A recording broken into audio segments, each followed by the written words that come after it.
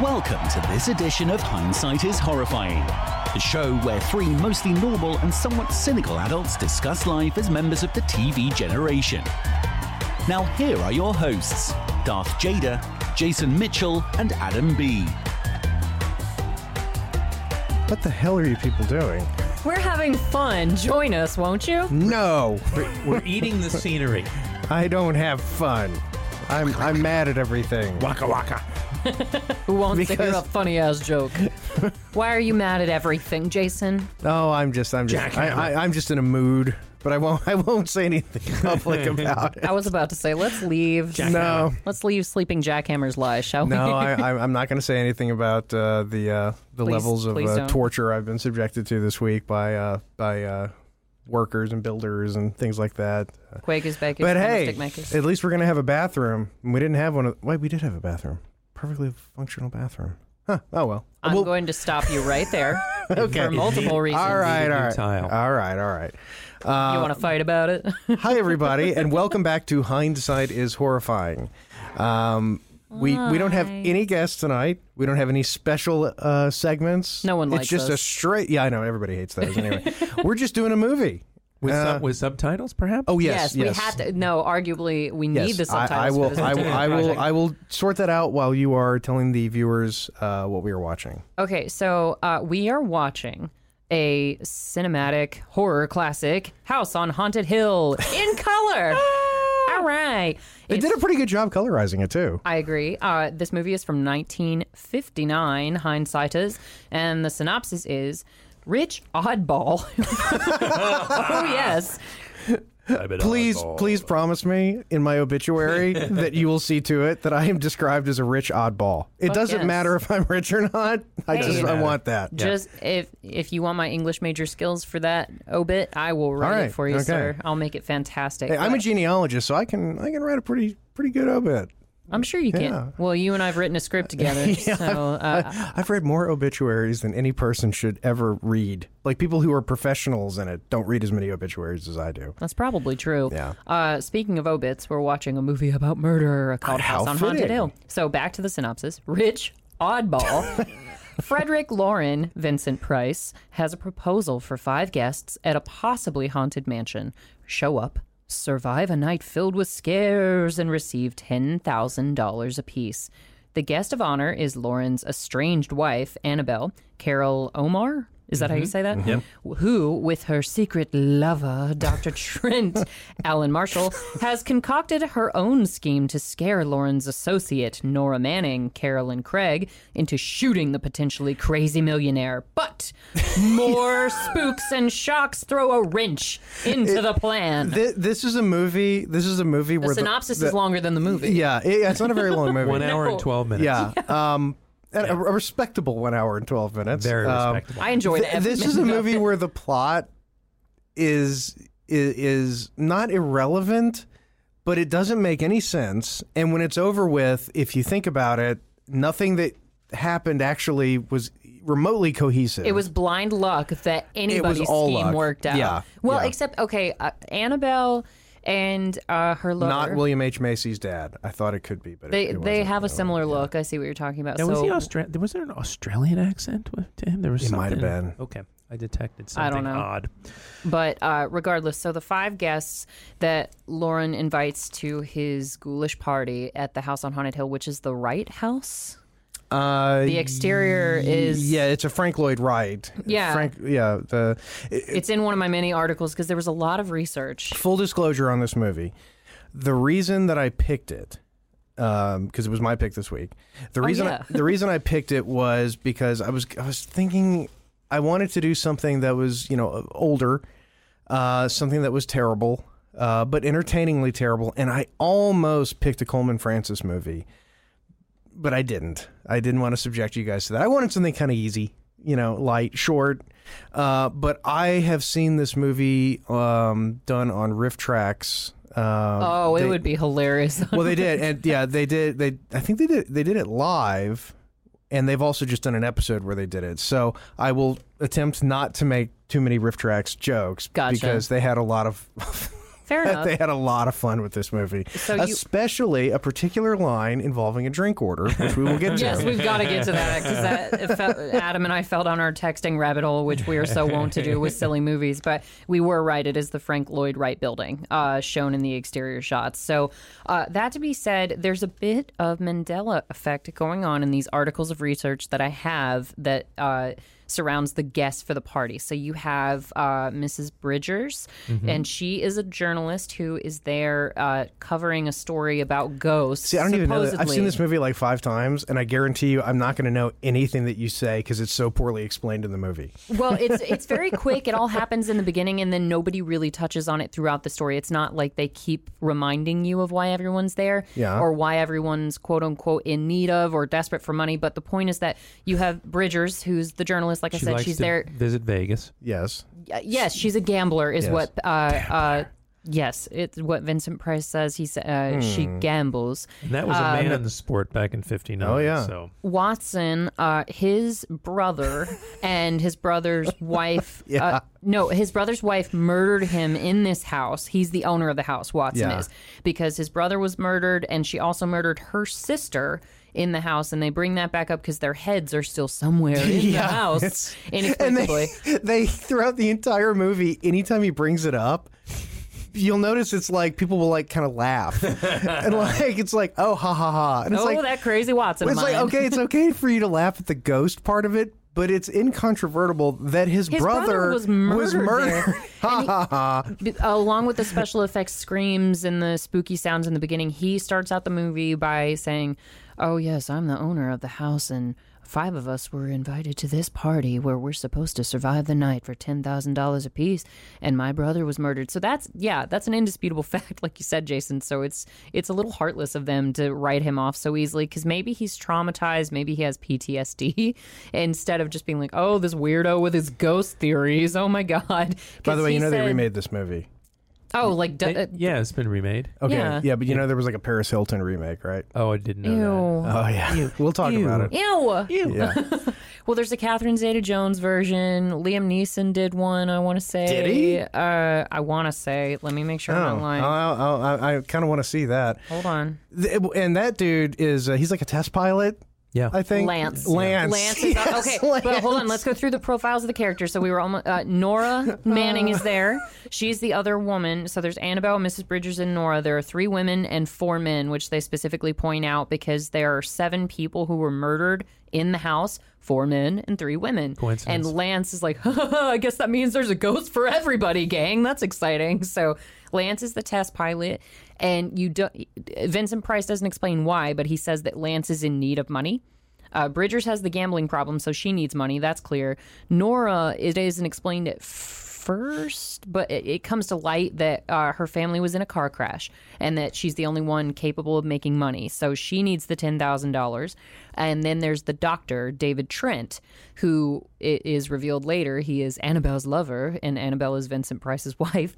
So he is a psychiatrist who specializes in hysteria. But okay, so we've just reached the first scare, though, which is just so. And this is the thing about this movie that doesn't make any sense. Do tell. Throughout the movie, there are ghostly things that happen. Yes. Right? But none of it's supernatural. Spoiler alert. Well, but they don't make it's explained either. None of it's explained. The most famous, I think, example of this in the movie is there's a part where it's very early on where what's her name? Nora. Oh no, sorry. The Screamer. Yes. Carolyn She and Craig. Lance manages to knock himself out, which he does a couple times. He's a hell of a test pilot, and a scary, weird, creepy woman who's doing this. Yeah, I know. For no reason. Well, no, that's what I'm saying. It's she's being a ghost, and she goes out like she's on She's like a roller stuffed skates. safari animal. Yeah, she doesn't move, and somebody pulls a rope, and she slides out. But then it turns out she was just a caretaker, and she had nothing to do with anything that was going on. None of the plots had anything to do with her, so she just did that for the hell of it. Yeah, it's like that's weird because the only explanation they even give for her beyond being the caretaker is, oh, she's blind. Okay, so that means she does that all the time. What was the purpose? Well, blind people do frequently do that, I guess. I'm assuming. Well, they don't want to run Evidently. into walls, so they put their hands out and make Maybe she was looking forward to running into a lady at some time. I don't know. Possibly. But okay, so the 1999 remake of House on Haunted Hill had Jeffrey Rush, Taye Diggs, Ali Larter, okay. Famke Janssen, however. Yeah, and I was wrong. The Paris Hilton was the remake of That's House of Wax with Chad. Yes. What's his face? Chad Michael Murray and Jared Padalecki. Oh God, he was in that? Oh yeah. Wow, that's so weird. We were literally. I never say Jared Padalecki's name just as a thing. It never comes up. And literally 5 He's minutes. on Gilmore Girls, so. And one Supernatural. Yeah. But in you were telling me about The Boys. Yes. And I said, oh, isn't the guy from Supernatural Jared Padalecki? He's Jensen in that. Ackles. Oh, Jensen Ackles is in it. The guy who plays other guy. Jared Padalecki's brother on Supernatural. But still, though, it is weird to have that name come up twice in the space of 15 minutes. With no relation. With no either. relation whatsoever. That's funny. Yeah. But yeah, I want to say there was a Catherine Zeta-Jones version as well. But anyway. Catherine Zeta-Jones was in the one with Jeffrey Rush. No, I just read the one with Jeffrey Rush. That was Taye Diggs, Ali Larter, Famke Janssen. Oh, that's right. Yeah, sorry. Catherine Zeta-Jones. I'm looking that up. So in the meantime, so the I can see first Jeffrey scare- Rush doing the Vincent Price thing. Well, the funny thing was, I saw Jeffrey Rush listed in the cast of the 1959 one, which threw me He's off. not quite that old. No, but he was 8 years old when this movie was shot, so I thought maybe there was a child that ran through. That as would a be ghost awesome. or something. It was Jeffrey Rush, but maybe he played the skeleton. Yeah, skeleton. The best actor in the whole movie. Skeleton. Yeah. Oh, I'm thinking about The Haunting from 1999. So it came out there the same are so year. many crappy remakes. It came out the same year as the remake of House on Haunted Hill with Jeffrey Rush. So 1999. And this one, The Haunting, has Liam Neeson, Lily Taylor, Owen Wilson, and Catherine Zeta-Jones. And Jared Padalecki. So, now that we've cleared that up, this movie is William Castle. William Castle directed it, and he directed a ton of this kind of movie. I think this is probably the least exploitive.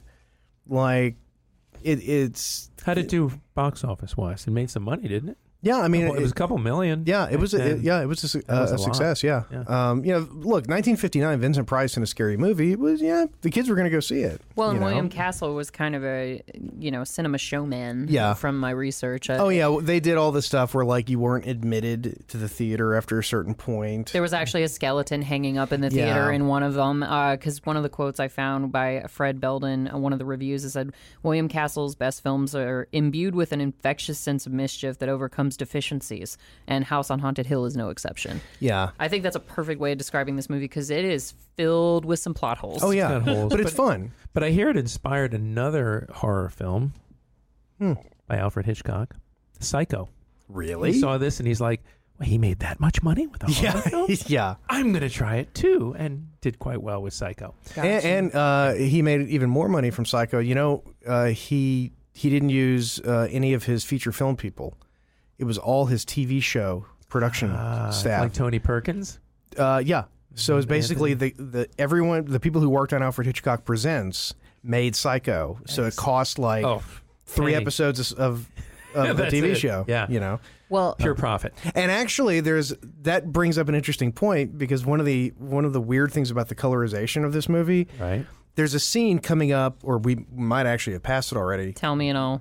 No, it's coming up. It's coming up where they're pointing out one of the places where a murder had occurred, and there's blood there's a dripping blood from the stain, and it like ceiling. always drips, and it's The blood still hasn't dried. The murder Yeah. was that recent. yeah, it's haunted ghost blood or whatever. That's how the ghosts mark you. As it were. even though.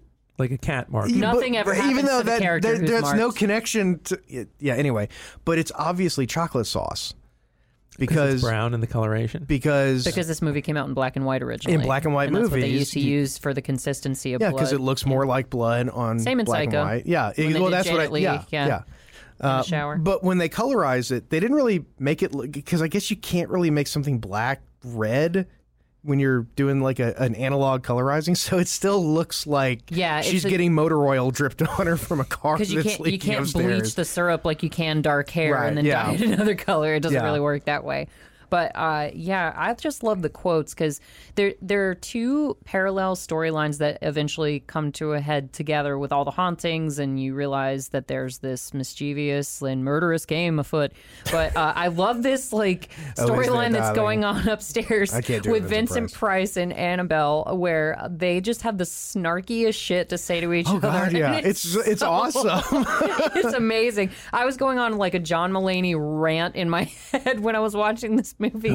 Yes. Marriage is going to be very magical because the horrible things they're saying. Yeah, to each they're just comparing how they could kill each other. And not even that. It ramps up. So it starts out kind of normal when Annabelle's like, "Oh, couldn't you have had the place clean, darling?" And he's like, "Oh, atmosphere, darling.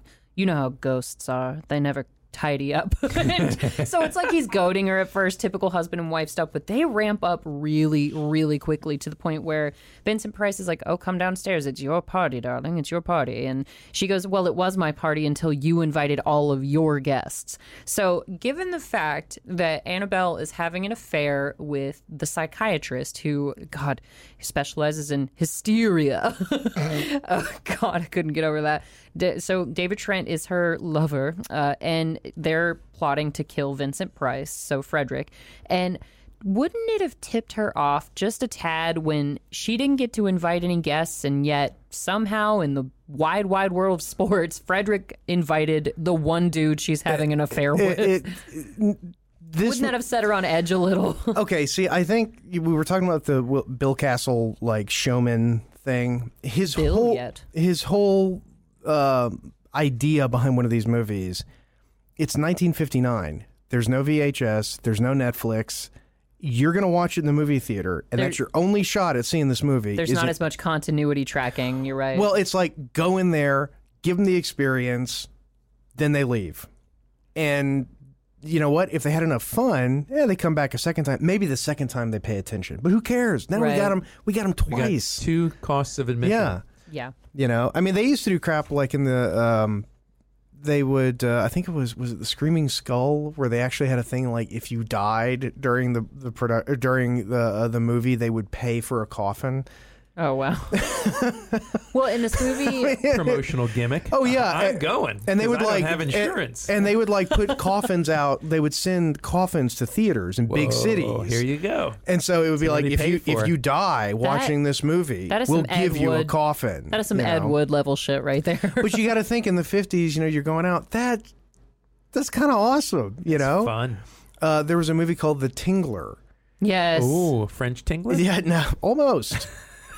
Almost, actually, because I don't even remember what the plot was. It was like this invisible thing would like electrocute you or whatever. No, the chill that you get up your spine is supposedly a parasite. That's right. Oh. And Vincent Price is like the doctor. Is he in it? I didn't even know he was in it. Oh, yeah, Vincent Price is in The Tingler. But in the theaters, I'll explain it. In the theaters, they actually installed these things that would like electrocute you a little bit. Oh, so it's like a 4D experience like at Universal Studios. Yeah. F that noise. all of the crap that came out in the early 2000s, 3D, the 4D stuff at Universal or Disney or whatever, that's all shit they were doing in the 50s. Absolutely. And they were doing it because a new medium came along called television, and it was completely destroying their industry.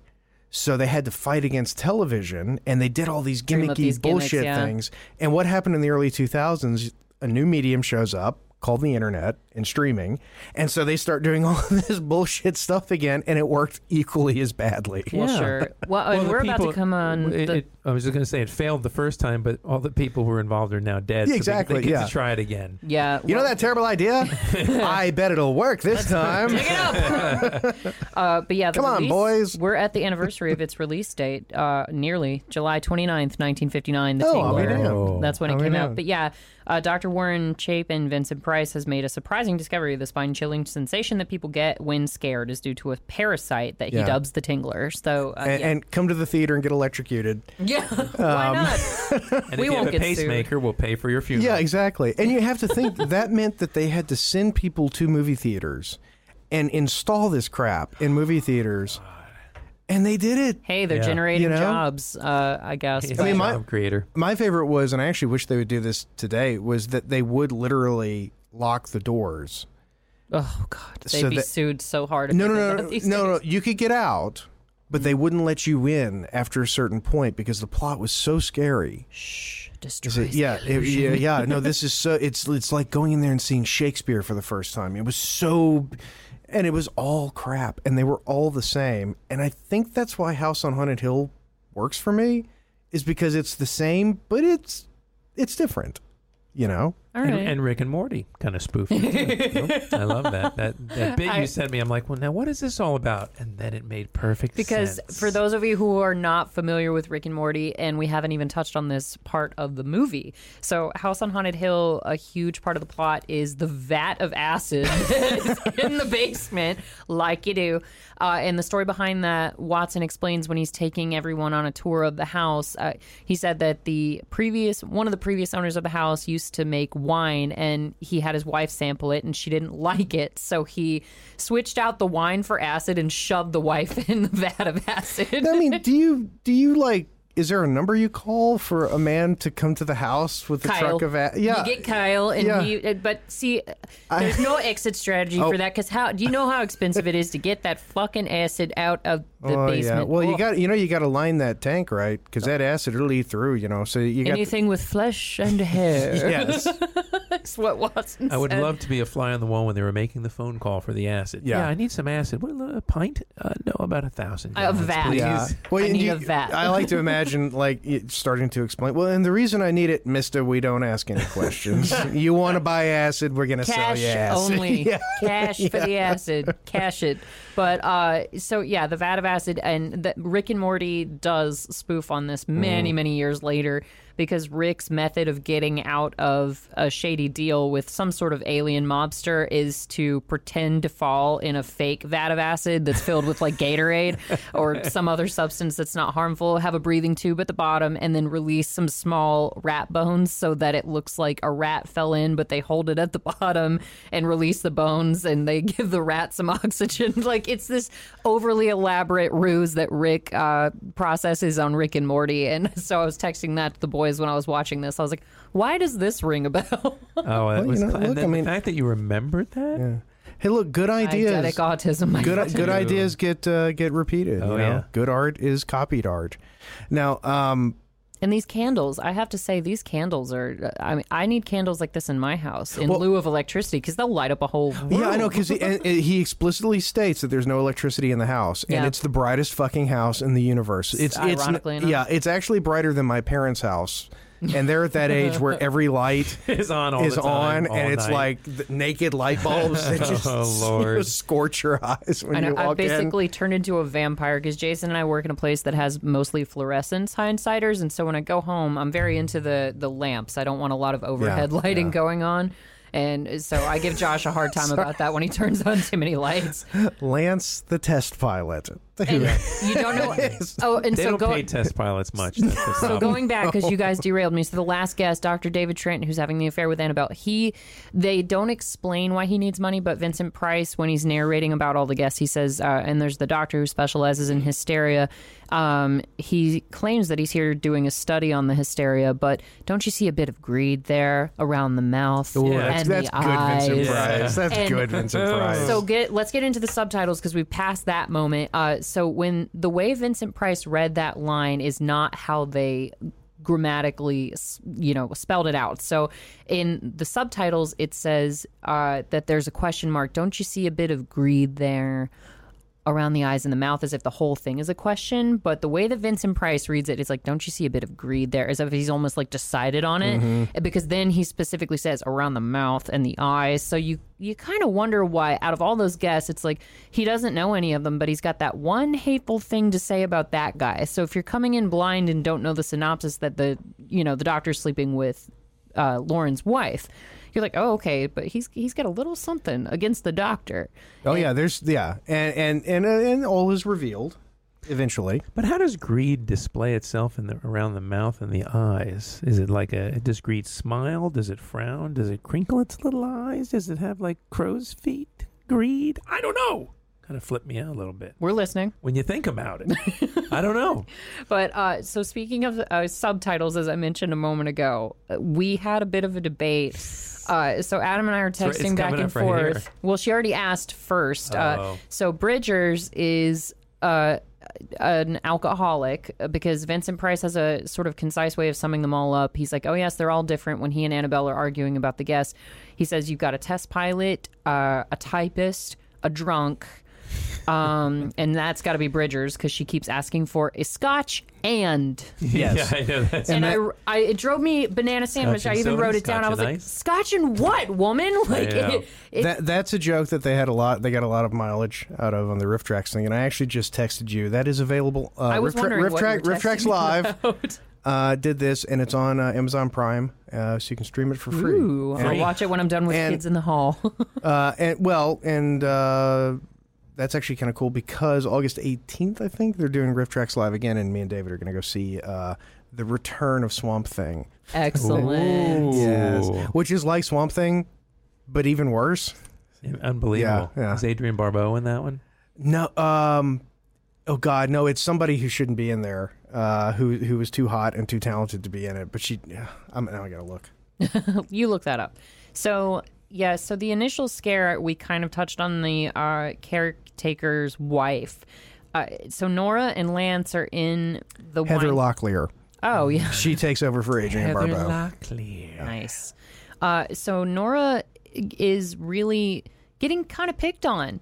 Unfortunately, it seems like the ghosts just have a specific vendetta for her. There's a bit of a not red herring, but like a miss. Sorry, but why? Because it's all a plot to... Sorry. Well, I already covered it in the synopsis. So Annabelle and David are having an affair, and they're trying to scare Nora to the point where she's willing to kill because she's so frightened out of her mind.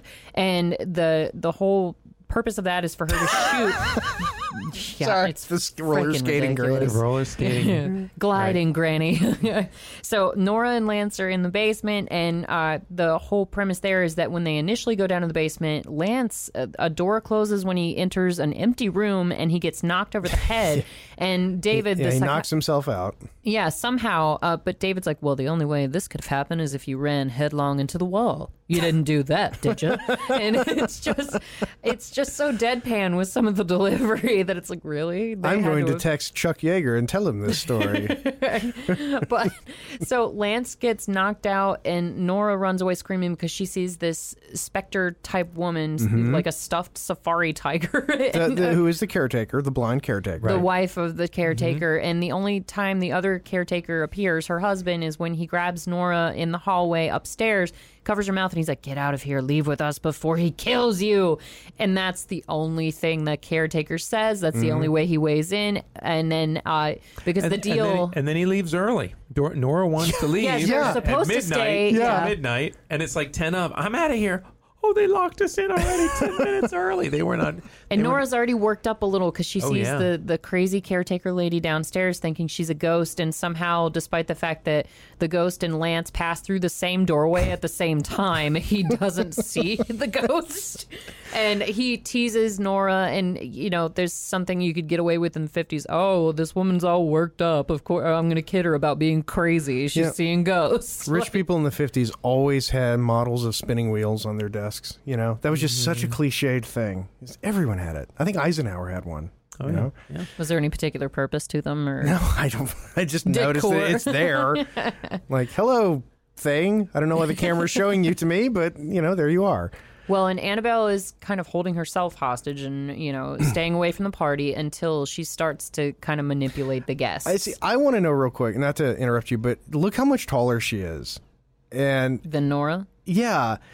And I she's obviously not. I mean, she could be standing on apple boxes or something. But I almost wonder if they did that on purpose. If they made her look, more in control. Because she's clearly the dominant person in the scene. Well, it's like how they make Tom Cruise look taller than 5'6". Yeah, I mean, Well, and there's a power dynamic going on between Nora and Annabelle, because at first you think that Annabelle's a little concerned that Nora might be sleeping with Frederick, because she's like, oh, and how do you know my husband? And she's kind of grilling her at first. Yeah. And she shows Nora to her room, seemingly to let her freshen up and relax for a minute and get away from... Ladies? Yes. But she's manipulating everybody one by one. So she sits Nora aside, and then Lance comes down the hallway. Smarmy. I've never seen more undeserved smarm. I mean, because he walks around like he is the hottest thing in the universe, and he's just kind of just a guy. Think about his competition in the house. There's Vincent Price, who's married. Yeah. You got Watson, who's plumb crazy and getting drunker by the minute. Then you have the psychiatrist who can't even pronounce hysteria correctly, so he doesn't have a lot of competition. So maybe it's not that undeserved. He feels like the head guy. Like, he's the Conrad Birdie of this crew, and he's a test pilot who's somehow hurting for money. Such a 1950s thing. He was either going to be a test pilot or an astronaut. It had to be one of those. It was all that hairstyle. Absolutely. Stop being a hysterical woman. I'm the man here, and I know what I'm talking about. Sit here and be quiet. I'll go smoke check a cigarette. Drink this. It's a Scotch and then we'll fix the situation. Oh yeah. So back to that. So the subtitles actually vary depending on the version of the movie. So I watched the color version first without subtitles. Adam watched the color version, and apparently the subtitles read Scotch and ice when Bridgers is asking I may have for her. Made a mistake on that, but I saw Scotch and I was waiting for what it was. But then I looked it up. There's actually a Scotch Anne. You did. Really? You sent that yeah, you didn't see that in our text No, message? I must have missed it. It's a type of Scotch, and it was a drink using Queen Anne Scotch. I'll have a Scotch Anne. And then the subtitles were like and then they ended it. But if you listen closely, she just says, I'd like a Scotch Anne. I'll be damned. Yeah. See, okay. I was hearing Scotch and... I thought that too. Well, you learn something every day. But in the subtitles, it added stuff that clearly isn't part of it. So the subtitles would say Scotch and ice, Scotch and soda, and she doesn't say that. She just says Scotch and, evidently. But I was just like, my God. But I'm going to go to a bar.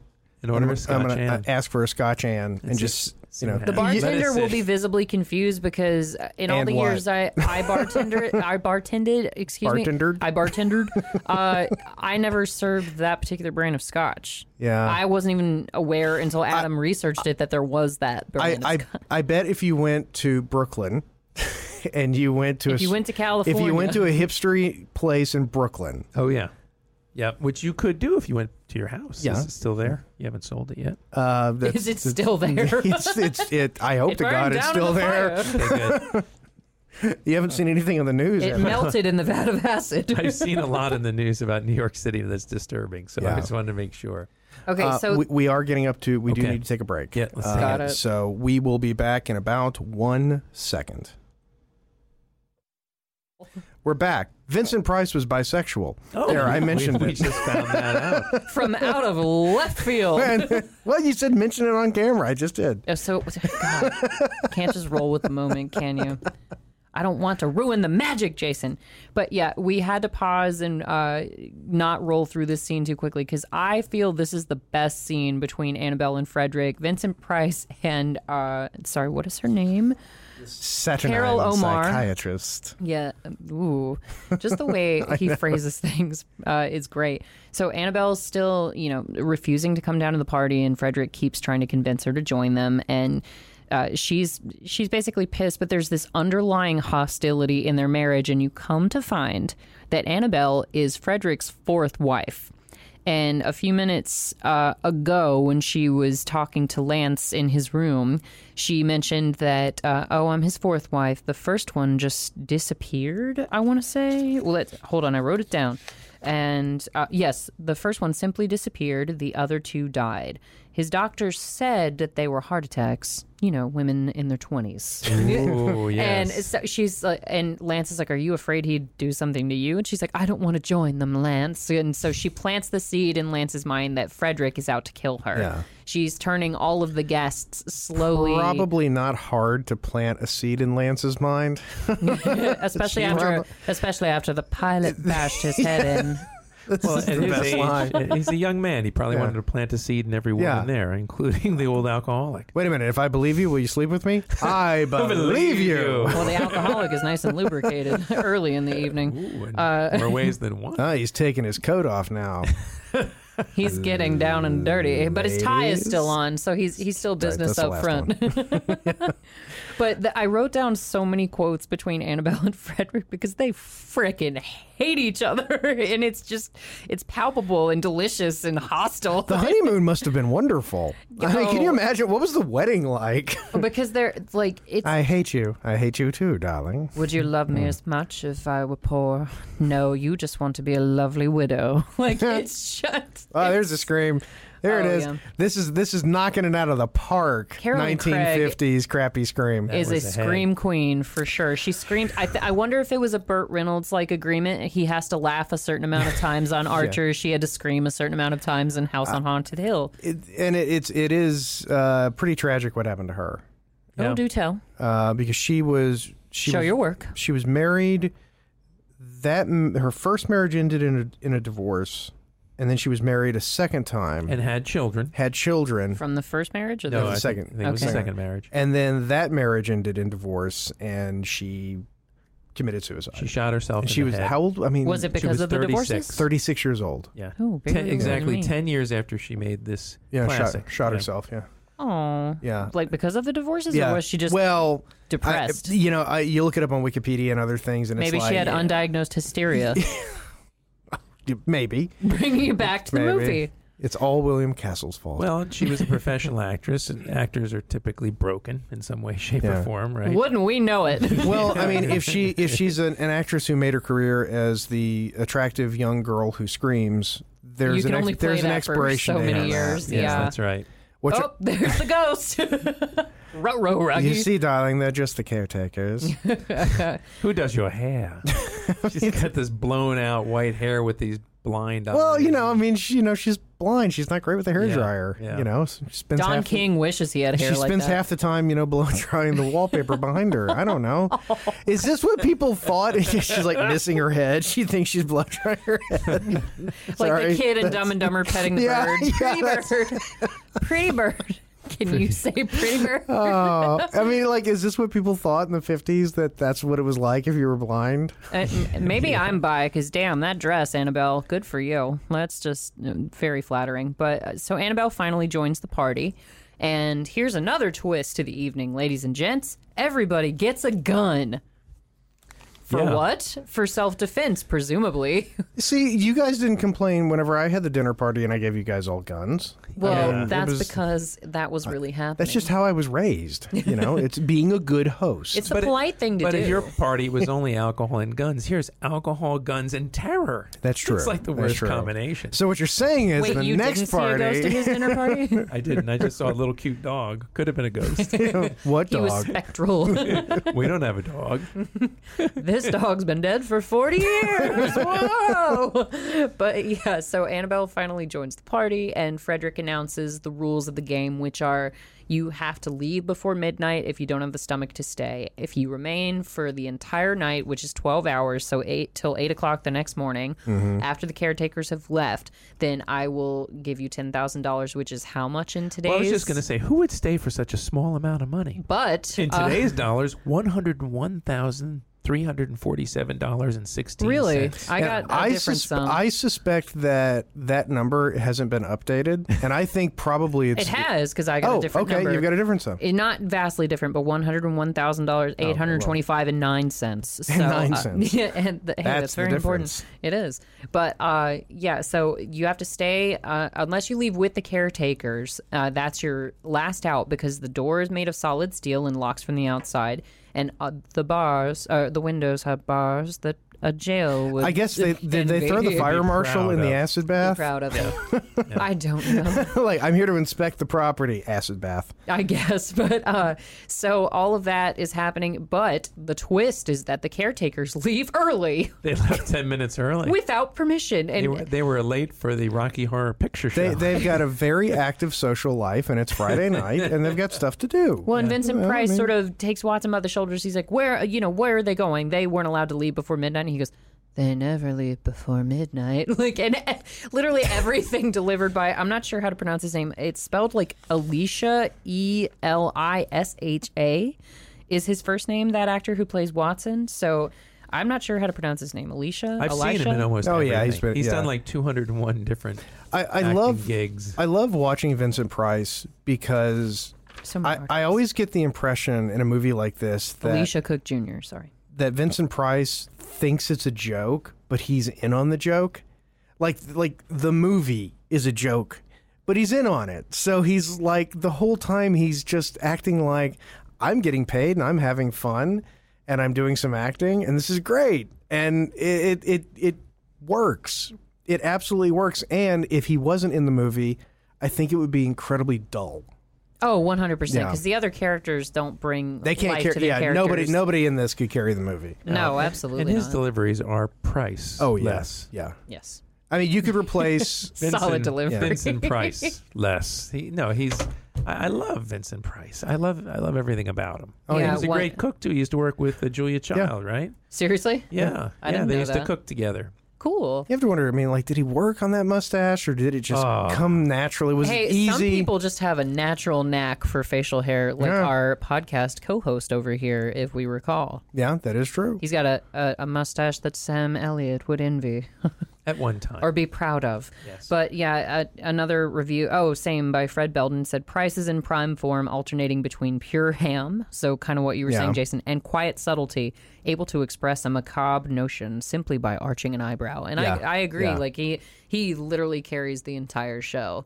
And Annabelle's great. She plays her character well. She's the femme fatale. Oh, everybody else is, I mean, they fit their characters just fine, but Vincent Price is the one who takes it up a notch. Well, again, it's and I've said this before, if you watch movies like this, or if you watch Twilight Zone or Alfred Hitchcock Presents, you can really see where the sort of New York theater world was kind of the league where these actors came from. It's the league where these writers came from.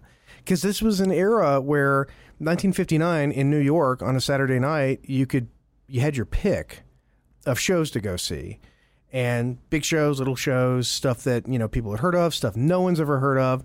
But there was just this working, thriving theater scene that wasn't bullshit performance art, which is all it is today. It's either bullshit performance art or it's the fucking Minions, or it's a play that nobody goes to because it's good. Yeah. That's the problem. And therefore, no one will ever know about it. Yeah. I mean, people used to, that was the thing, you went on a date on a Saturday night, go to the theater. Go see a show. And the quality of acting, I mean, like Vincent Price, you look at him and you just imagine watching him on stage. Oh. Well, less is more with him. Yeah. He never yells at all, but his deliveries are just so smooth. They're so perfect. He's so commanding that everyone around him will quiet down to hear what he has to say. And you can do a feminine Vincent Price. Would you? That's a very specific talent of mine. I actually think it's not a feminine. I think it's the way you do a Vincent Price is do the voice you did and then put a little bit of feminine in it, and it comes out as, Well, because one of the things I wrote down. Why don't you say the test? Why don't you say the pilot bashed his head in? The pilot bashed his head in. Yeah, there we go. No, but the one that you liked, Adam, when we were off camera, because Vincent Price is having it out with Annabelle for one of their many Virginia Woolf moments where they're just, their marriage is not just unraveling, they're about to murder each other upstairs. And so that's happening. They're having some party. challenges. Yeah. Yeah, they're having some challenges. They're facing some marital issues, but at one point... They're working through it. At one point, Vincent Price says something about the ghosts and the ghouls, and she goes, "Oh, the only ghoul in this house, darling, is you." And that's not how she says it, but apparently I sound like Vincent Price when I say it, according to you. I want to know how many ways you can murder your wife. That was a line that you posted in a text, I thought. Didn't you text that to me? Potentially. You keep going. I'm going to see if it's in there. Well, that leads me to a question that I wrote down for you two guys. Okay. So since the whole shtick here is that Annabelle's having the affair with David, the psychiatrist. So question for you guys. If your woman cheats on you, do you murder her and her lover? One? Both? Neither? What do you do? Well, that's like, there's an episode of Family Guy where Brian's on a suicide hotline, and the guy calls in and he's like, "My wife's cheating on me. I think I'm going to kill myself." And there's a long pause, and Brian's like, wouldn't it make more sense to kill your wife? Yeah, I think both of them. If you're going to kill one, you might as well kill the other. It feels rude to not kill the other one. But then you're giving them the satisfaction of letting them be together. Well, that's true. For eternity. I suppose. If you kill them both, right? Yeah. No, I think if you're going to kill one, you got to kill them both. That's just me. But I'm old-fashioned. Look, it's how I was raised, okay? Okay. Even Stevens for everyone. Got it. What about you, Mr. Brown? I'm not much for murder. It's just like, well, when you're finished, come talk to me. Let's end this relationship. Gave now. me an out. See ya. I've been waiting for this moment for 20 years. Irreconcilable differences was not stop working. Recording. As his attorney, should we have this be public record? It's all good. It's all good. I think, it's not worth it. It's like we watch, in our household, we watch what we affectionately refer to as murder porn. Which are like all these shows that are on like Lifetime. No, they have like all these like Investigation Discovery and all these, where it's like, somebody got murdered and they have an episode of a show about it. Okay. And the lesson is don't murder anyone. They will fucking catch you. Eventually. If it takes 30 years, they'll do it. They're going to catch you. In fact, I just saw a story. There was a guy in Britain, 89 years old, convicted of murdering his wife in like 1984, I think. Don't do anything where there's no statute of limitations. Yeah, God. Yeah. I mean, just don't murder people. Yeah, it's not worth it. It's the dumbest crime. Right? Yeah, it is. Don't take a life. I don't know. Dexter made it look pretty scientific. Yeah. But yeah, he's the exception. Yeah, he is. And that was a TV show. If you're a professional, if you work for a 3-letter agency, that's one thing, But yeah, so in this, sorry, Lance has got the bandage on his head. he looks like such a dumbass. It's like that lady. I'm a test pilot. He's like that lady in the Alien movie, Alien Conquest, where she had like jam on her head from being in a car accident. Yeah. And you're just like, Lance, I want to scratch that off your I want to wipe forehead. that off, yeah. You moron. Also, back in the 50s when people died, they looked exactly like they were asleep. Well, Romeo and Juliet teaches us that, if nothing else, that you can look super dead and make it look great. Yeah. But yeah, so to explain that, Annabelle supposedly commits suicide at the top of the stairwell. But they start to postulate later that maybe it wasn't possible for her to have hanged herself that particular way. It was pretty elaborate. Yes, it was. It was pretty elaborate. Yeah. So she must have been murdered. Because she had a hanging harness on. But we don't know that. We don't know that yet. Yeah. And meanwhile, Nora's just losing her fucking mind. This poor thing. Watching this movie again, I think one of the reasons why I find it entertaining and why I think it sort of stands out. She's clutching her pearls. Yeah, well, it's the 50s. One of the reasons why I think the movie stands out is a lot of probably really most low-budget horror movies back then, they would pad so much. There would be a scene where a character walks, and a minute and a half of the movie is just watching somebody walk. Burt I. Gordon, the guy, he directed science fiction movies and horror movies. He was legendary for having whole 15-minute sequences of just the cast walking through a valley. And it was like, you thought you were watching a movie because they would say, oh, it's very dangerous. So they would walk it's very, but with scary music. Yeah, with scary. Yeah. And it just padded and padded. This movie really doesn't have any padding. It's kind of, I would actually kind of like to see this on the stage. I think it would actually be better on stage. I think it would, yeah. I think you'd forgive a lot of the plot holes because of the actual physicality of having to pull off some of the gimmicks that they have going on. So I think being on stage would improve the entire production.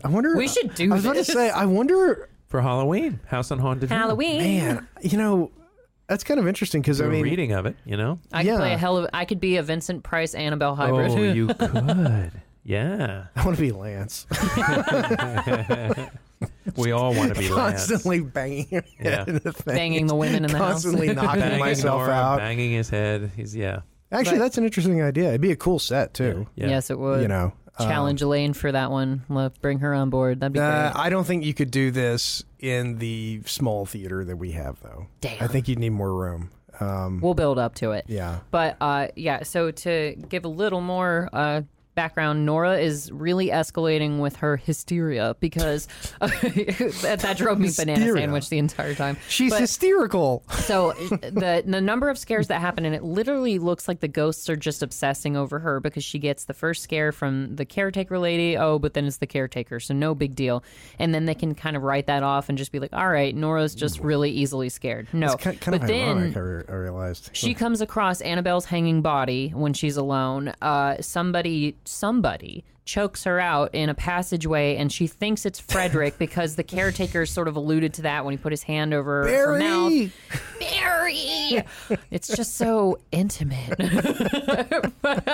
So Nora gets choked out. She thinks it's Frederick because the caretaker implied that he will kill you, and the only person linking them all together is Frederick. So she jumps to that conclusion when actually we come to find the person who choked her and bashed Lance over the head was David, the psychiatrist, because he and Annabelle have pulled off the perfect crime of framing Frederick for all of these misdoings. And but then the whole plot is to scare Nora to the point where she'll shoot Frederick dead, which seems to work when they find themselves in the room with the vat of acid again. Yeah.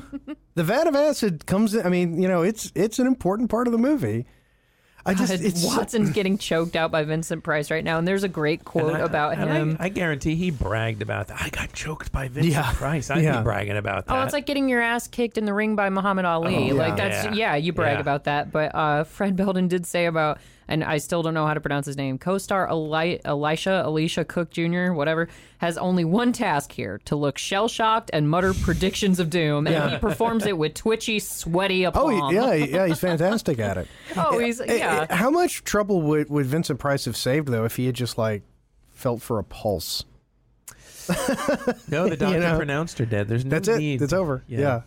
Well, and it behooves his own plan to go along with theirs for a certain amount of time. Because, wait, he knew it. Yes, the ultimate twist. He knew she wasn't dead because then at the end, I don't know. I don't remember. I think about it, the more my head hurt. Yeah. Because he had to set up the skeleton rig, so he had to know about that. Freaking skeleton. Why he would do that? I don't know nothing about no skeletons. Yeah. And he put blanks in Nora's gun. Yeah. Knowing full well. Yeah. Okay, so let's get around to that portion of it. Unfortunately, Brandon Lee. Yeah, exactly. He was killed. Almost Mel Gibson. Yeah, Brandon Lee was killed by a blank. Yeah. Yeah. But so let's talk about Nora some more, because she's like the linchpin to everyone's plan.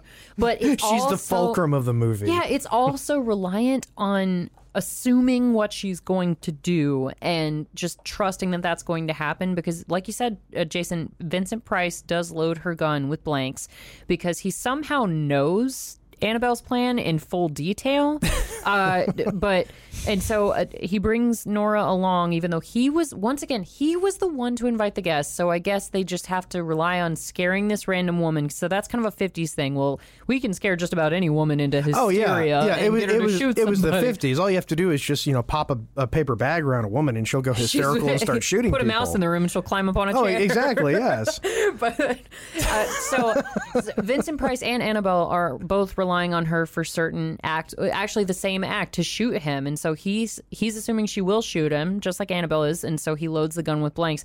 And they're also assuming that, everything is just going to go exactly right to the point. And Annabelle scares Nora outside of her window and somehow wraps a rope around her ankles. That was pretty amazing how that happened. Which seems supernatural. Yeah. Ooh. Jinx, you owe me a Coke. Jinx, blackout. You owe me a Coke. I do. I got a couple bumps in the back. Wait a minute. I think didn't Vincent Price actually do commercials? No, he did them for Pepsi, I think. Pepsi. Pepsi. I'm gonna read everything like Vincent Price. I think he did, because he did. Did his hair catch on fire? No, that's different. My question. Different. Una pregunta. But so Nora is just getting more and more scared, and they just assume that she's going to react a certain way, and hopefully that works out for their scheme hatchery. And so Frederick ends up dumping David into the vat of acid, because what happens is that Nora supposedly shoots Frederick, and you see David going to push Frederick into the acid, but then the lights cut Suddenly out. Go out, yes. Very dramatically. The candles blow out. And Annabelle comes downstairs to meet David as planned, and they're going to march off into the sunset together, I guess, minus the $50,000 that's pretty ironclad agreed to for everybody, because even in the beginning he says you get $10,000 if you make it through. If you happen to die, my estate will pay your next of kin. Or if I die. If I die, my estate will still pay you if you make it through the night. But even if they don't live, it sounds like the money's being shelled out to someone. Yeah. Right. So she's out that almost $500,000 in today's money, regardless of what happens. I guess the rest of his estate is what she's banking on, Annabelle. But she and David both die, but she dies in a much more elaborate ruse, you big dumb idiot. And there's a great quote with that, too, because Vincent Price, he hides behind a corner and gets his rigged skeleton puppetry It is a hell of a rig. Oh, it's awesome. It's I love the fact that they actually... And his ventriloquism. His voice carries across an entire wine vat. Well, that's actually a side effect of the mustache. It actually has certain acoustical properties. It muffles sound when necessary. But so the skeleton reappears out of the vat of acid, supposedly after Frederick has lost all of his skin and hair. And you can see, I mean, when you see the skeleton come out of the... It's got strings on it. You see the strings. You see the strings. And I immediately, I start texting her, don't they see the strings? And then that was all a part of the ruse. Yeah, that was actually kind of... well done. Yeah, it was... How do you get around the fact that the audience is going to see the strings? Well, just make the strings part of the story. Problem solved. That is awesome. And they rely on the hysterical woman thing too, because and this is the walking scene. They're all walking. Okay, we do. It's pretty short though, and there's dialogue. Yeah, you're right. And some stuff happens. Watson's just like the yippy little dog who's like, "There's a murder that happened here. I'm feeling very upset about everything." I'm going to my room. It's so Scooby-Doo. Everybody decides that the safest they're going to be is if they split up, gang, and go to their individual rooms and hold up for the rest of the night. And then stay in the rooms, knowing that who leaves the room is the murderer, and then they all freaking leave the room. They all head out. What are you doing? And so I'm going to solve the mystery.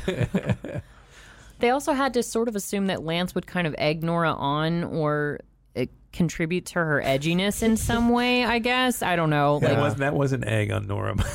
It was something else from Lance. And hey, Vincent, can you turn some of the candles down so I can get some sleep? Those bright-ass candles with no electricity. Yeah, no electricity in the place. Really friggin' bright. I forgot there was no electricity when I was. I know, it's like, why did they even say it? Because the light. It's so damn bright. It was so bright. Yeah, it was. And it doesn't really buy him anything. No, like the fact that there's no electricity. I mean, that's not going to help him really. No. Yeah. But yeah, there's a great line, and I think we've already passed it from Vincent Price. Oh yeah, because Annabelle's already presumed dead after she's found hanging. But everybody turns on Frederick, and they're like, "Well, you're the spouse. It's always the spouse. Crime of a murder passion."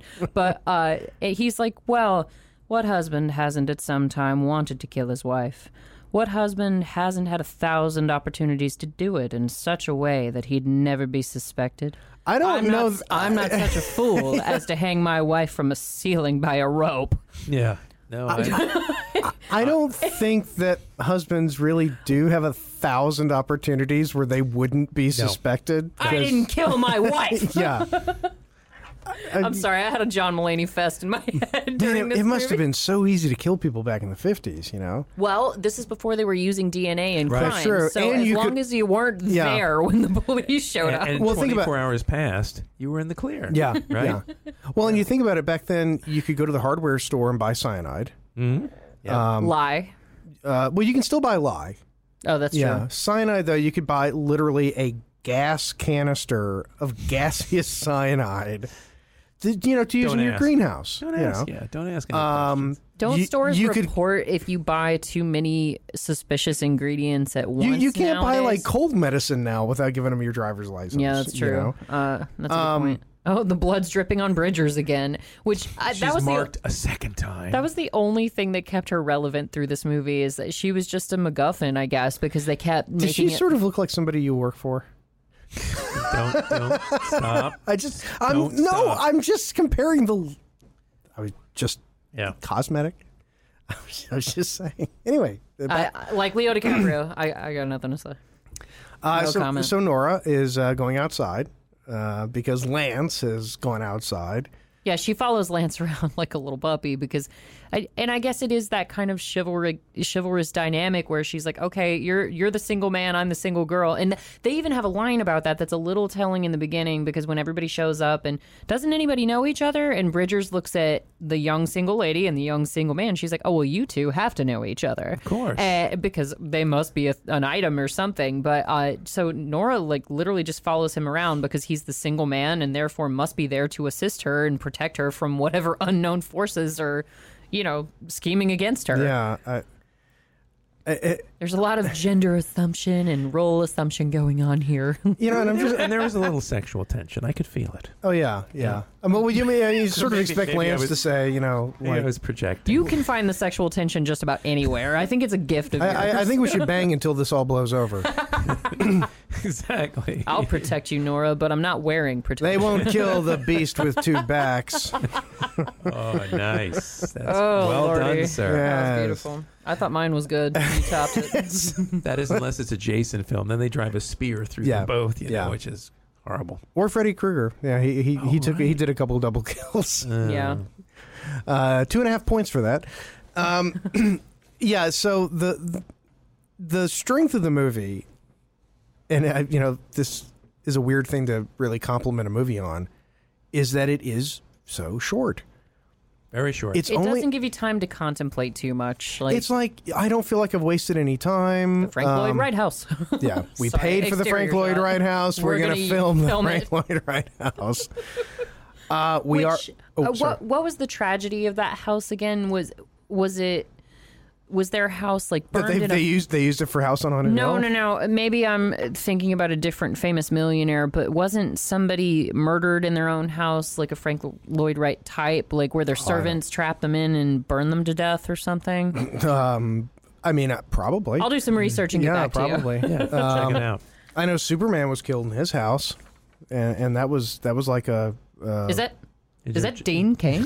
Yeah, no, not Dean Cain. George Reeves? Yeah, George Reeves was shot and killed. Yeah, see, that was magical. The rope going around her because ankles. you think it's supernatural. It's time lapse, and it's not. So Annabelle's hovering, and we will take a break right after this. So to scare Nora further, how Annabelle is somehow hovering outside of Nora's window and somehow wills a coiled rope in through the window bars that wraps around Nora's ankles, supernatural and spooky like, and then unravels itself from around Nora. And then goes away. Like I was waiting for it to pull her down or something, and then I believed in ghosts when I saw this because I thought there's no way they could pull it off. And I think that's like maybe the schemers were in over their head because oh man, the house really is haunted. Yeah, I think that's the principal criticism of the movie is the fact that it does try to have it both ways. A little bit. Like either ghosts exist or they don't, and you can't do legit ghost stuff in your movie if, as it turns out, there were no ghosts. I only do legit ghost stuff in the privacy of my own home. We are going to take a quick break. We will be back in about 1 second. Don't worry about it. And we're back.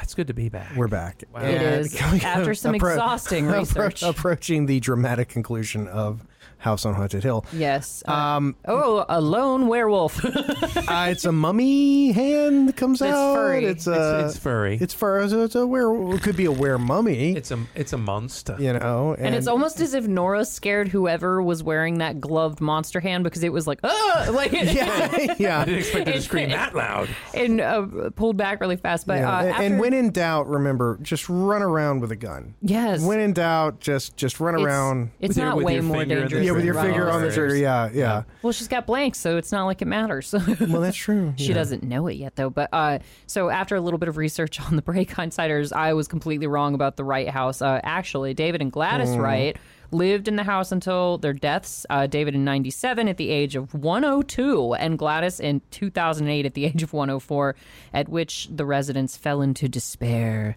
Does that kind of thing happen anymore? Do houses just fall into disrepair?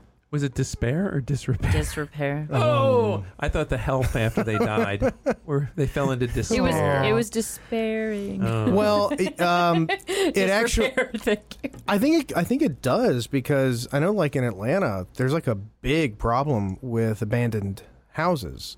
And how does that happen, though? I don't know. Somebody has to pay it off. Property the debt taxes? transfers somehow. Well, even if they own it outright, they still have to pay the property taxes. Yeah, so if no nobody's matter paying what. the taxes, it's going to get condemned by the city. So I don't know.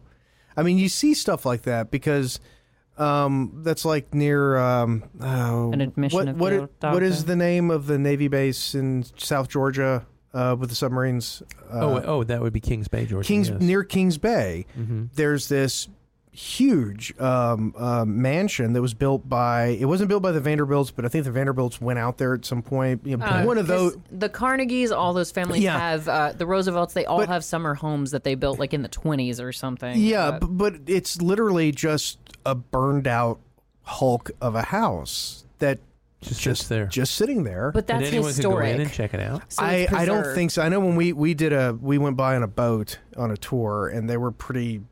I mean, they're not going to tell you, go out there, have fun. Right, but I mean, it's obviously, officially at least, verboten. Although I suspect if you go on YouTube, there's probably some urban explorer who's been out there. Oh, yeah. There are TikTok videos like that around the world, like with abandoned theme parks and castles and such. But urban exploring is actually really cool. It's just super, super illegal. Yeah. But, kind of like grave robbing and tomb robbing. You're not supposed to do that kind of stuff. Where is this coming there from? There may be a slight difference. Like tomb raiding. Checking out an old house or robbing a grave. Yeah. No, because... Oh, we've all been young. Mm-hmm. No, but the point that used to be quite an industry. The point is that there are a lot of not... houses in disrepair or like abandoned houses, but I guess since they're historic, they're preserved. Like on Cumberland Island, you do have like the Carnegie House, the Roosevelt House. They're all the summer homes of the blindingly rich people from the 20s. So, well, even like Monticello, today it's a tourist attraction, and you can go there and it's restored and it's very lovely. But I mean, after Jefferson's death, it just rotted. And I think, if I remember the story correctly, it was a group of women who... No, that was actually Mount Vernon, because the same thing happened there. Mount Vernon, George Washington's home, it also just started to rot. And then eventually you had these groups like in the 20s who said, we can't just let this happen. Right. So they raised enough money, bought it. I don't know who the hell they bought it from. And restored it. But these were like, George Washington's house, Thomas Jefferson's house, and they're just falling apart, rotting, abandoned. So it is weird, but it does, it happens. It does. So interesting fact about this movie that I discovered on allhorror.com. According to... All what? Just curious.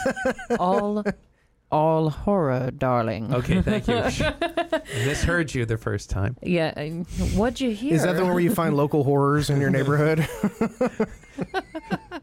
Sex girls. Find hot horrors in your neighborhood. They're sex workers. That's now, horror, like it. But yeah, according to the internet, when Elvira was interviewed by Larry King and he asked her to name her favorite horror picture, she replied, House on Haunted Hill. Oh, Elvira. Okay. So that may have led to a lot of the rewatching when somebody is iconic was like, oh, that's my favorite scary movie. By the way, look at this kiss. Very, very sexy. You always slow down when there's a good kiss on screen. The brutal mouth closed kiss of the 1950s. Mouth closed, pressed with just full like force. I mean, like you're just hurting her. Was there like a set of rules to that? Because that was a very set kiss that you see a lot in those 50s movies. So what if you wanted it to get shown in a theater, it had to be closed mouth. It was closed mouth and fake as can be. Gotcha. Really just press and go. You can actually feel each other's teeth. How awkward. You like leave an impression of their teeth on your lips, Makeup. Yeah. But where's my mustache? Oh, you've got it. I'll take it back. Oh, I can taste that mustache glue. But anyway, yeah, so we're reaching the crux of the movie where Nora is back in the wine cellar for like the 40th time. And why is she there? Wait a minute, I just realized something. How are they messing with the lights? They're candles. That just occurred to me. That just occurred to me. Like a part of this whole thing is the lights going off.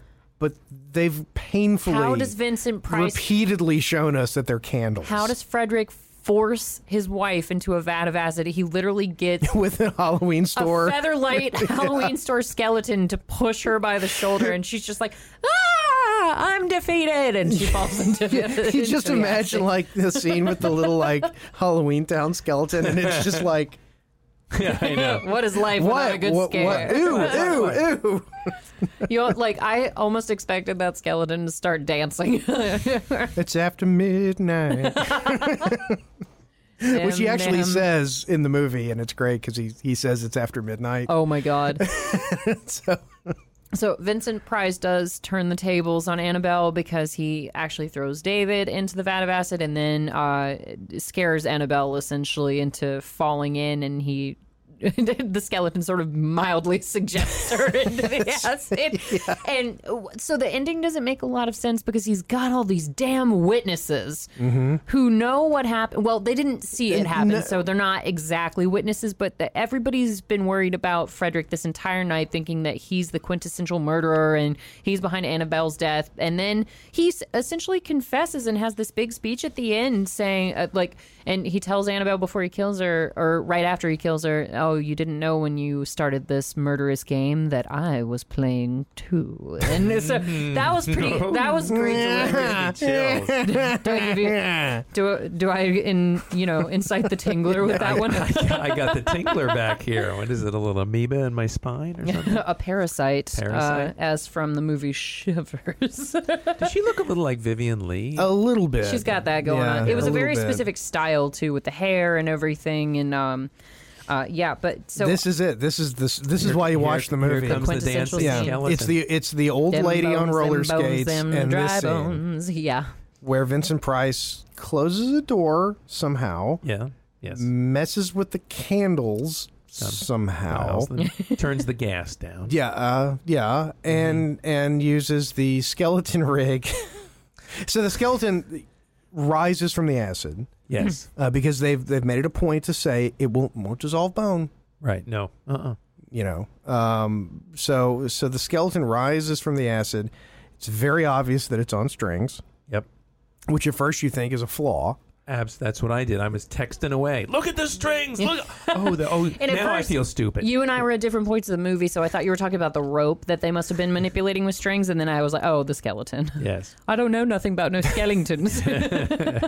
But yeah. And also too, if it technically speaking, if it dissolved everything but the bones, it would also have dissolved the ligaments holding the bones together. And the strings. Yeah, probably. And the strings. So movie magic. I'm starting to think there's a lack of plausibility. Well, no, because movie. Watson points out anything with flesh and hair. That's what it melts. Your flesh and your hair. Right. Okay. He says that at the beginning. And the ligaments, but not the bolts that are clearly visible holding the it's got a Party City barcode on it still.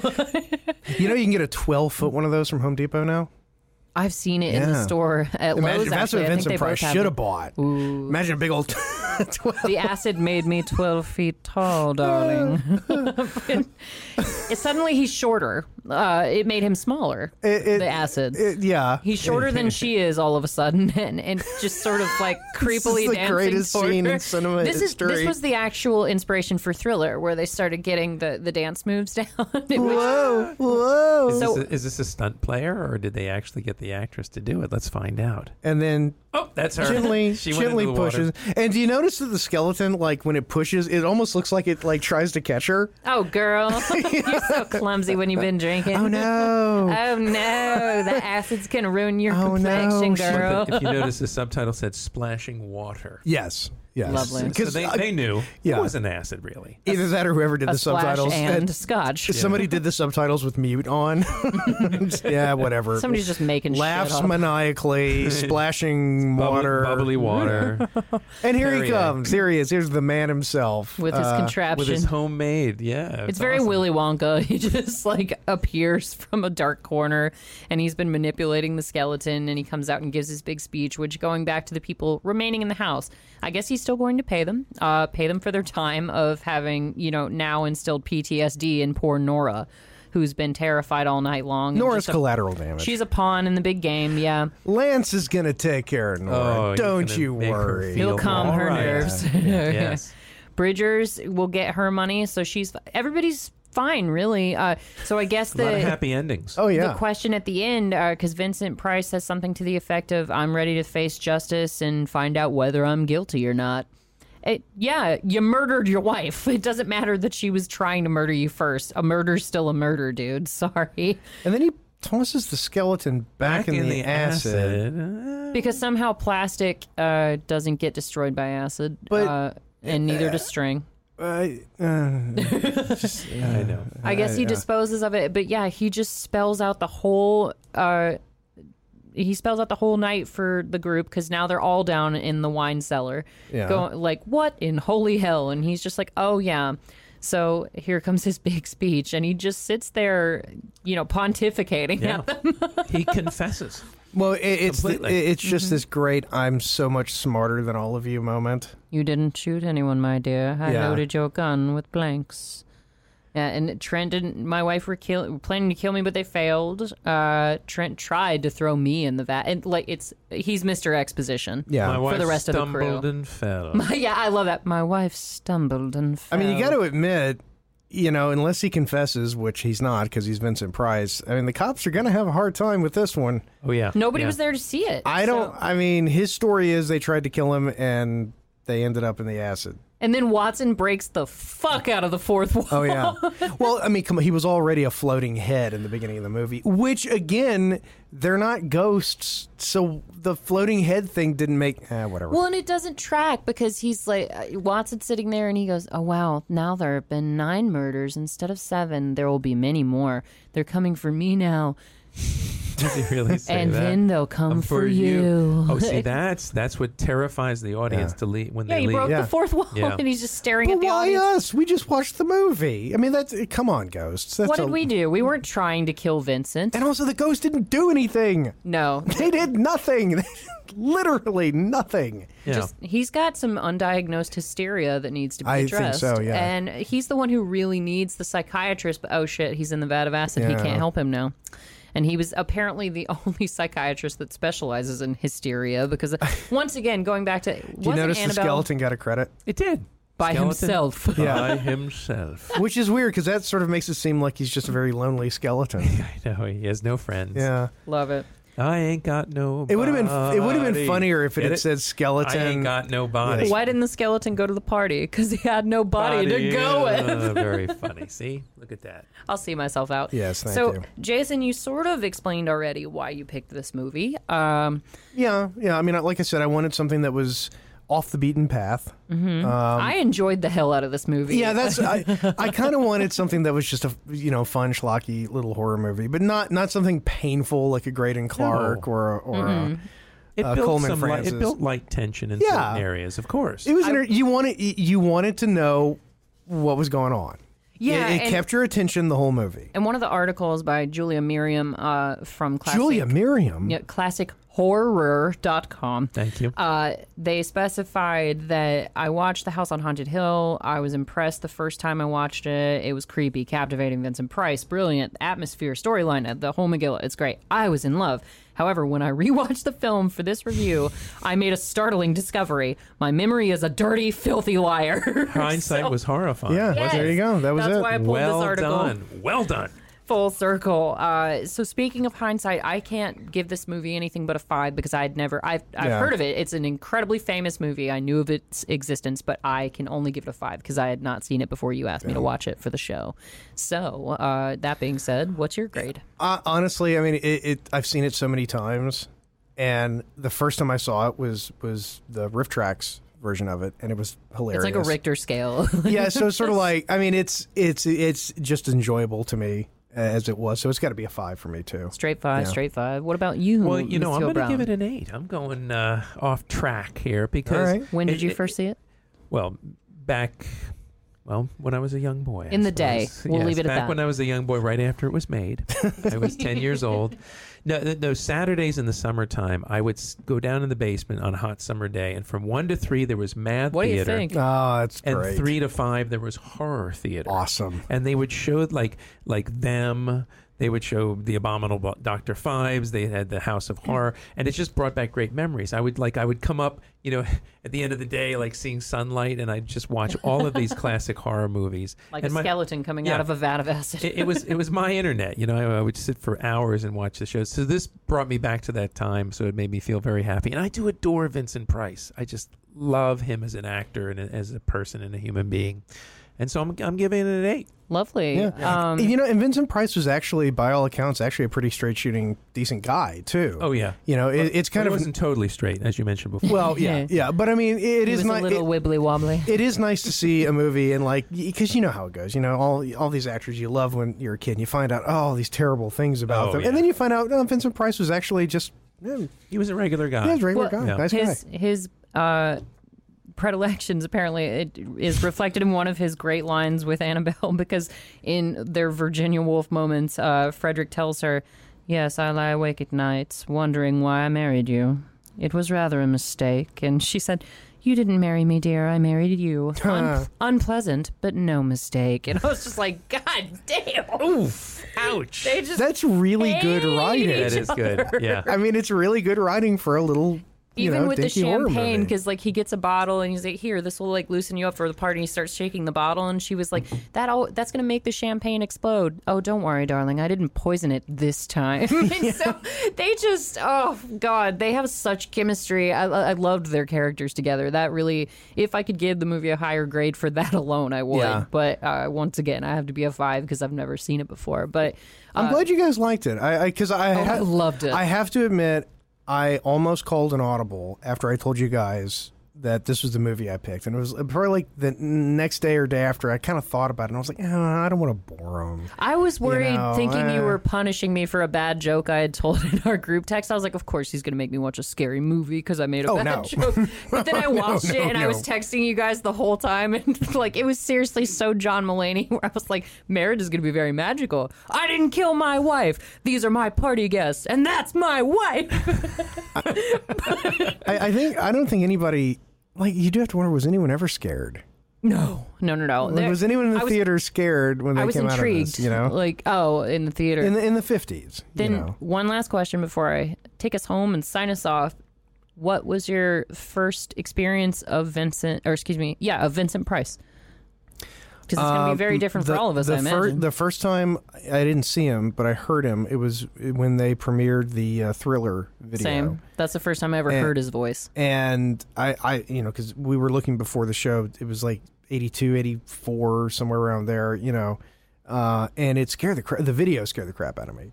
And so Vincent Price was legitimately connected in my head with terror, to terrorize your because neighborhood. the friggin' Thriller video, the first time I saw it as a little kid, was absolutely terrifying. And I'm talking they showed it in theaters, it was on TV. It started out in theaters, but then they put it on television. Yeah, I think I was probably like 4 or 5 years old. I think. Oh. Yeah, I mean, and it was friggin' scary. Oh yeah. I think that was the first time that I ever saw, and then from then on, it was just sort of the same thing. It was, Elvira's movie Macabre, and it would be a Vincent Price movie. Elvira, big, very important, for me and my development. Very big, important influence. She literally kickstarted puberty. That was the moment. If only you had stock in Kleenex. That outfit left very little to the imagination. So you, Mr. Brown? Well, the one is the Abominable Dr. Phibes. It was created in 1971, and he was the star of that. But then I've seen so many Vincent Price movies; it's hard to pinpoint. Okay. But I think we should watch that one sometime, because I vividly remember that film and being scared. Mm-hmm. And I saw it in the theater. We should watch it again to see if it's equally as terrifying. I'll watch it with you. Yeah. We can have a text party and watch it together. I would say, Jason, I was not old enough to have seen Thriller really on TV, because they weren't playing it by the time I was younger, and I didn't see it in the theater, but I knew Vincent Price's voice from Thriller. And the first time I would have seen him, he would have been quite aged at that point, was in Edward Scissorhands, because he's the inventor who puts Edward together. Oh, yeah. Speaking of Johnny, I adore you, sir. But anyway, that was probably the first time I saw Vincent Price. But the first time I heard it was a perfect role for him. Was in Thriller. Yeah, but cool. Well, that I think just about covers it. Yeah. So next week it's going to be a Darth. I think it's it's my turn to pick next week. So, Hindsighters, we kicked off the Halloween season just a tad early in July, but you love the break from the macabre normal. Anyway, we enjoyed hanging out with you as always in the studio. Thank you for joining us for your drive time, your listening time, your murderous plot time. We really don't care what kind of time. Your vat of acid time. This has been Darth, Adam, and Jason with House on Haunted Hill on Hindsight. And good night.